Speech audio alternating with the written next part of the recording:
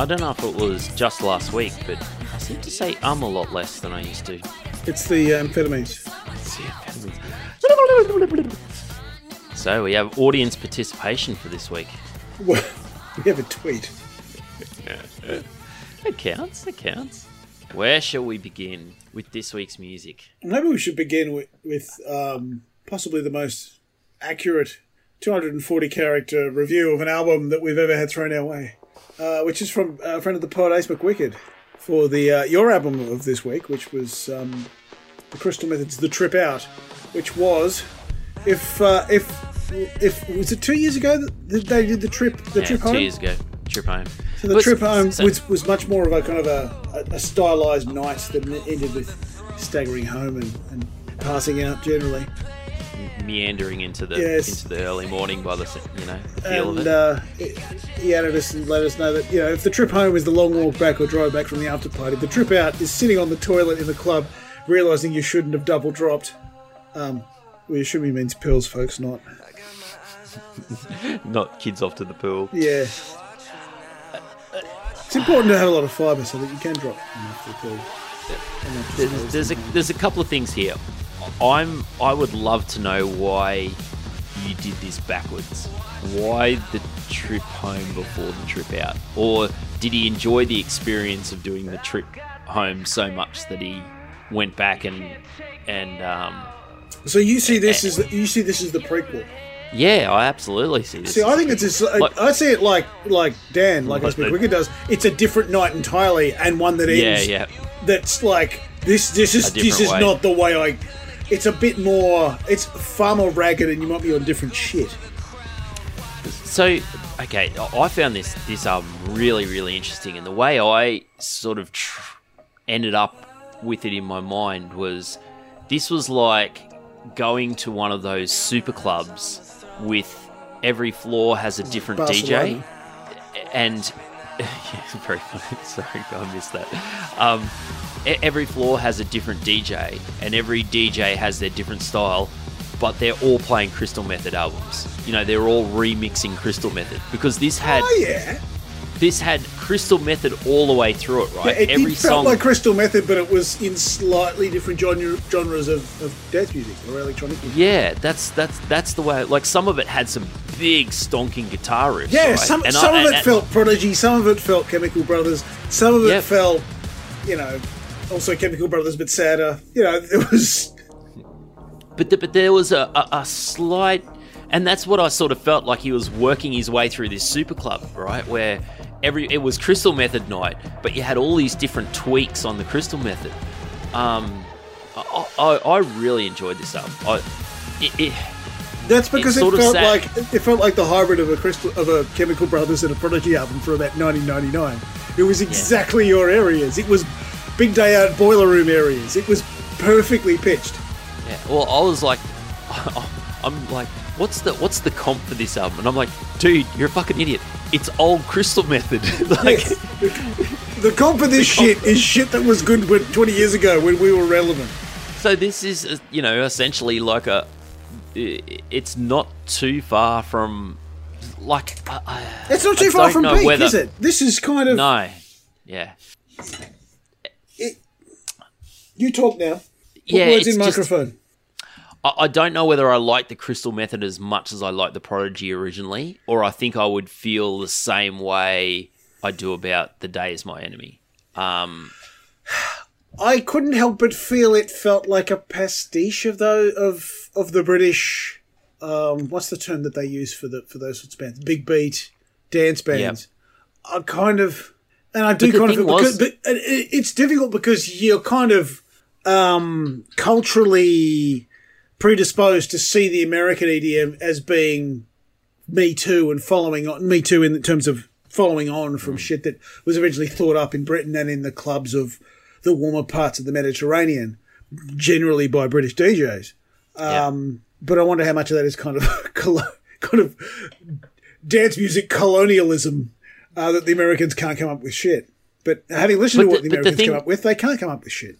But the thing was, right, in period, what was his, like, he was early 90s originally, or the band, because it was originally a band. Like he I would have been. I think people would struggle to remember anything that wasn't Country Triple by then. Yeah, I guess so. In terms of genuine, more... the Crystal Method never really had popular cut through to the extent that the Prodigy and they never had charting hits the way that at least in Australia and New Zealand, the way that the Prodigy and the Chemical Brothers and Groove Armada and fucking Fatboy Slim and Basement Jackson and whoever else you want to name, they never really had charting hits apart from that big crossover hit with Filter, which is odd because Filter were probably more as much an electronic band as they were. They were just louder and angry about their dad. I was more talking in terms of in the club scene. They were probably just as big as, Fatboy Slim and the Chemical Brothers and some of those British guys in the club scene. I absolutely wouldn't know because I'm from the country. I should have found out. I probably could have asked someone that who was in the club scene in the mid to late 90s. But yeah, I'm trying to Barcelona. Vegas was probably their biggest album. That was 97. Trip Like I Do. High Roller coming back. Yeah, see, I would probably know these songs if I listened to them, but I don't know whether I could have named them off the top of my head like I could a Chemical Brothers song or a Prodigy song. So, but I would also reckon that they probably sounded a lot like Americans doing a little bit like, so the Beatles and the Stones were British kids doing American R&B and then selling it back to them. That's probably what the Chemical Brothers felt like. They were kind of selling the rest of the world British club music in the same sort of context. And I guess if I went out to Vanessa and said Chemical Brothers or Prodigy or Porter said, those are names she recognised, and I just went, oh, you'd really like the album we did this week. It was the new one by the Crystal Method, and it was Warm Dusha. And she just looked at me blankly. Who are the Crystal Method? So that sort of proves that sort of proves your point. Yeah, they don't have the same name brand recognition, and they weren't I can't remember a Big Day Out they played. They didn't have the same kind of crossover Triple J presence that would mean that they resonated with the generation of Australian Gen X people that we came from. Yeah, definitely more a club band, I think, than a festival. I just think the Atlantic and the Pacific are very large, and I think that they didn't cross it quite the same way as the British bands did. We tended to look to Britain for that kind of music, which is fair enough because the entire history of that music comes from Britain and from places where Brits go on holiday. Still going on my shortlist though. Really had a great time. If I double dropped for this album, I double dropped some real good shit. Plop. I hope you flushed twice. No, it feels like a peak big beat club album from the late 90s, early 2000s, which is not in any way shade. It is entirely positive. Yeah, and a lot of the American EDM bands could probably go and inject this into their veins and try and get more of a beat into their songs. That's entirely why it's not meant as shade. It's meant as positive reinforcement, because how few American EDM bands, EDM acts actually sound like that. Yeah, they are dribbling piss. They are horrible. And the Crystal Method, doing fucking 1999 cosplay is still better than anything Steve Aoki fucking does.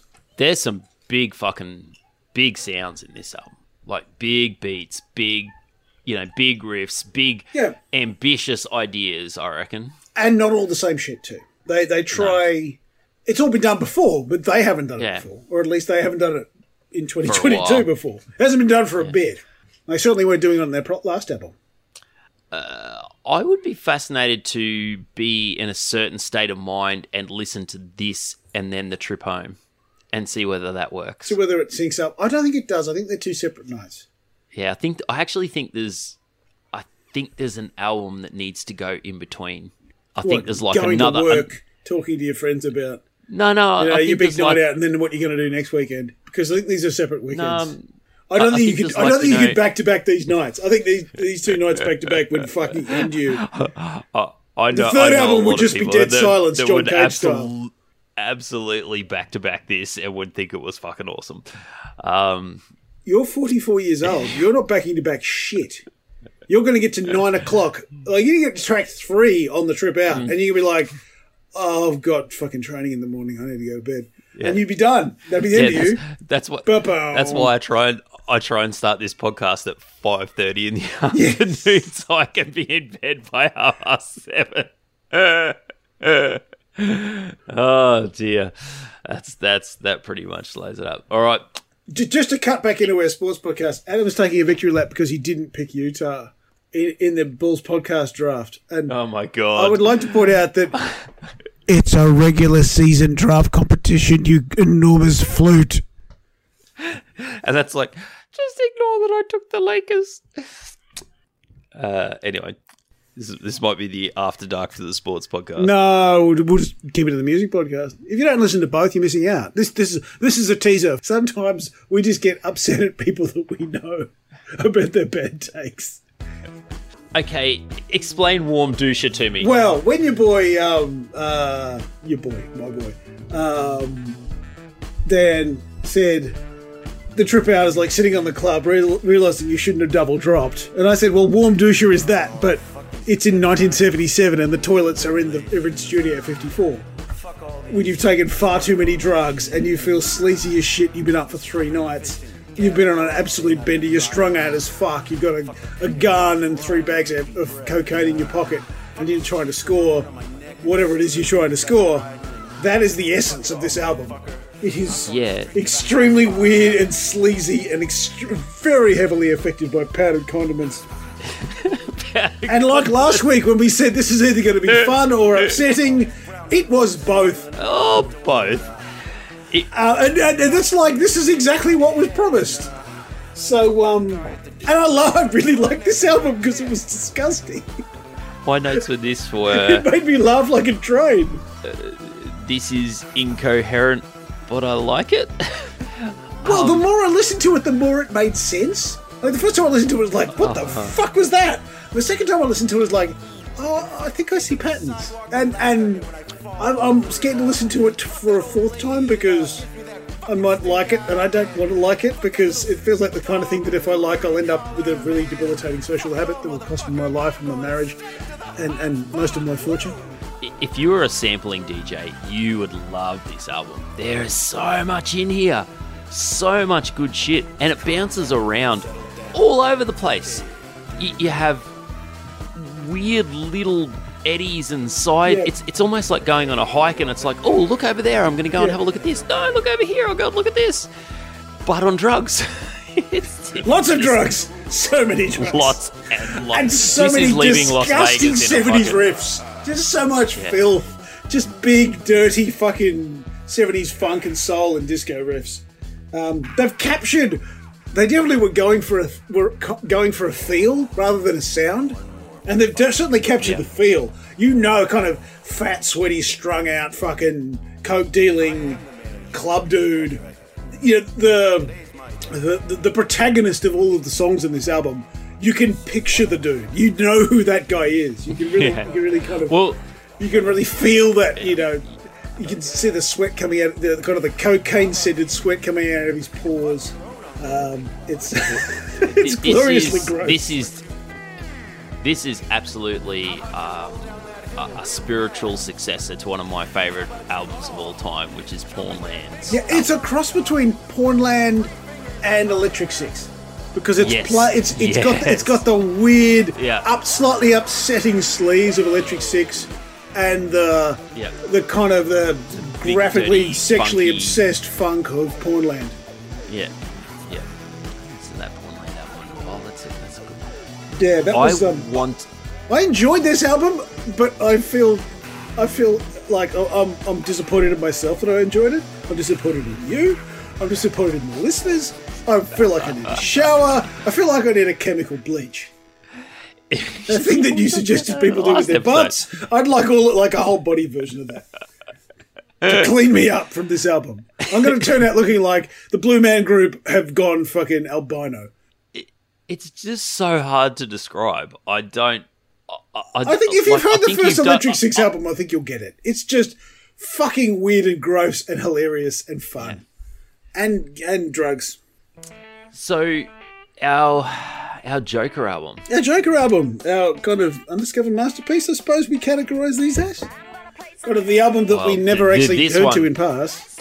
Okay, so I've definitely heard Work It Out before. Yeah, I've heard Work It Out and Place of D because I was trying to remember it in order to find it for outro music for Sports Anthem about 2 weeks ago. But this album, how did this slip me by? It's a good album, isn't it? This is you know what? What I question is how did this album slip the rest of the world by? Because it seems like Australia is the only market where these guys actually got traction. I mean, this was an American kid, as we said last week. John Spencer's kid sister, Muffin, was obsessed with the UK. Always wanted to move there. Was obsessed with the bands of like the Britpop acts and the bands of the Manchester scene. Moved there. By the time she got there, that was all dead. But she recruited a whole bunch of musicians and they got into fucking, old school hip hop and all that sort of stuff. And they released this. This feels like at least 5 to 10 years ahead of its time, this album. This album would have banged in 2005, 2010. It's just because Triple J had cultivated that kind of alternative audience, it was much more receptive to it in a way that the rest of the world probably wasn't. If this album had come out the last 3 years, it would have been album of the year for any of those years. This is like the Kills. It's kind of timeless, isn't it? This is like the Kills produced by DJ Format. If Format produced a Kills album, this is what it would sound like, I reckon. There's some big, lovely guitar stuff in here and some awesome drumming, but then I think it's too positive for a Kills album because this is it is just incredible. It's just relentlessly upbeat. And I think I'd said last week that I was expecting something a little bit kind of somewhere between Blues Explosion and Beastie Boys, and not to pat myself on the back, but that's kind of where we ended up. It did feel a little bit kind of maybe LA era Beastie Boys versus Blues Explosion riffs, because it's got that kind of buoyant energy and that kind of swagger to it and that arrogance, but also it's just got fucking slamming beats and sort of self-propelling riffs to it. It's just a fucking. The saddest part is that they didn't really get anywhere with this. Like, they did a second album, it didn't really get anywhere, and it seems that Muffin Spencer basically chucked the music game in and just fucked off to become a mum, and it just frustrates. Got out the game. Come on, do a Prodigy. Come back and show us what you got. Well, I saw an interview with her because as I say, one of the places they were most popular was here. Somebody on the Triple J website did an interview with her for when they did the hottest 100 of 2000. You know how they did those retrospectives what that would be like 2 years ago. They would have done the hottest 100 of 2000. They would have replayed it. They did an interview with her and sort of talked about her experiences. And basically, she's like, I'm at the game, but if the rest of the band want to get back together again, I'd do that. But the last time they played together was 2003, and she got straight out the game after that. So. Yeah, just an absolute. Well, again, it's as promised. Absolute it was, joy. Like you said, it was like somebody had a street crack dealer and described it as like, "Do you want some of this? You want some of this fucking Blues Explosion / hip hop and all that sort of stuff?" And it's exactly what you'd expect it to be. Yeah, and then when you take it, it's like the most pure of the version that you could possibly like. There's no disappointing track in this album. Yeah. That's what grabbed me the second time I listened to it. It was like there's always some tracks that are better than others, but there's no lull. There's no real dead spots in this album. Yeah, fuck, what a cracking album. Who wins the week though? Do you? I think you do. Okay. I think Warm Dusha is a really good album, but I think the Crystal Method is a more coherent album. I think we need a different award this year that we're going to have to think up just to give to Warm Dusha, because I don't think it'll be in my top 5, but it needs some sort of recognition at the end of the year. Weirdest concept. All right. For my new album, I'm going to go a band we did last year or the year before. Oh, damn, I can't do that. It's a fucking live album. What a motherfucking pain in the ass. God damn it. What was it? It was the Delvin Lamar Organ Trio. Oh, yeah. I seem to be getting a lot of their gear in my in my in tray. They seem to be save that doing one for later re-releases and all kinds of stuff. Later in the year for a Joker. Have I done the Alien album yet this year? Alien? I think I did. With that weaponry? No. You're going to have to go. I'm going to have to figure something else out. What a pain in the ass. I'd really wanted to do that one. A bunch of British brats called Panic Shack is who I'm going to go for. Possibly similar energy to Brassy, just updated for 2022 and fewer beats. That's really fucked me up now. All right, for my actual album, he had all week to prepare this, folks. For some reason I didn't look at the name of the album. I listened to a few songs and it should have fucking tweaked that it was a. All right, I'm going to go Swedish House Mafia for my album of the week. Paradise Again is the name of the album. So you're putting your faith in American fucking DDM again. What could possibly go wrong? Lots. Literally everything. And should we dip back into the industrial complex of King Gizzard and have a listen to the new one as a Joker? Goes for an hour 20. Really? Wow. Yep. That's a commitment. I'm not saying don't. I'm just saying understand your commitments before you commit to them. Well, it was that or Daniel Johns. And it will sound like... Why are you so bad at picking fucking Joker albums? Literally, there were like 8 albums that dropped this week. Then I'm like, which one do I take? And you're going, I don't know what to pick. Should I pick some absolute dog shit or some massive wank? All right, pick me a Joker. I've been completely thrown off. Redeem the week. Czarface. Czarface. I got a new one. Awesome. That sounds fantastic. For obvious reasons, no MF to him because he was unavailable at the time of recording. So I don't know. It'd be fascinating. To see. I don't know what the mix extent of it. having somebody who can actually rap on the beat might actually improve the album. Music. Hello, Edit Shed.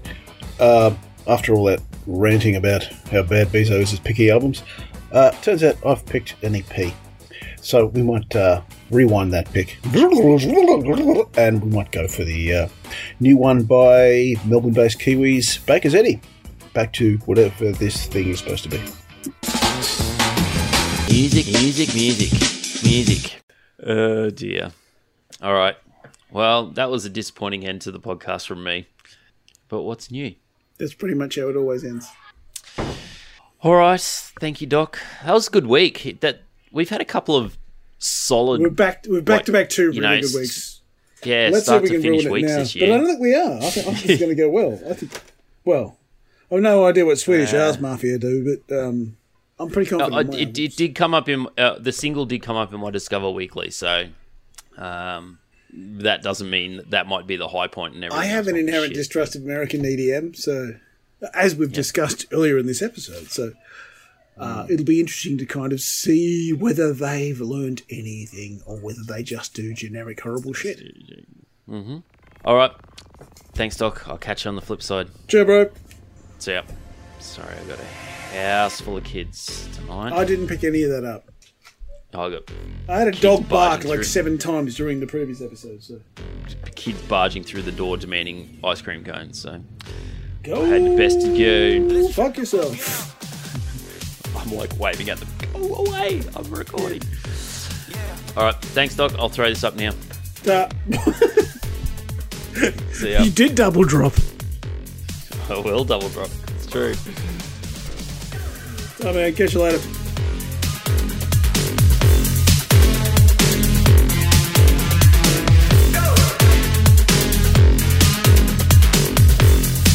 Let's trip the fuck out. You hear me? There ain't no doubt. You need this.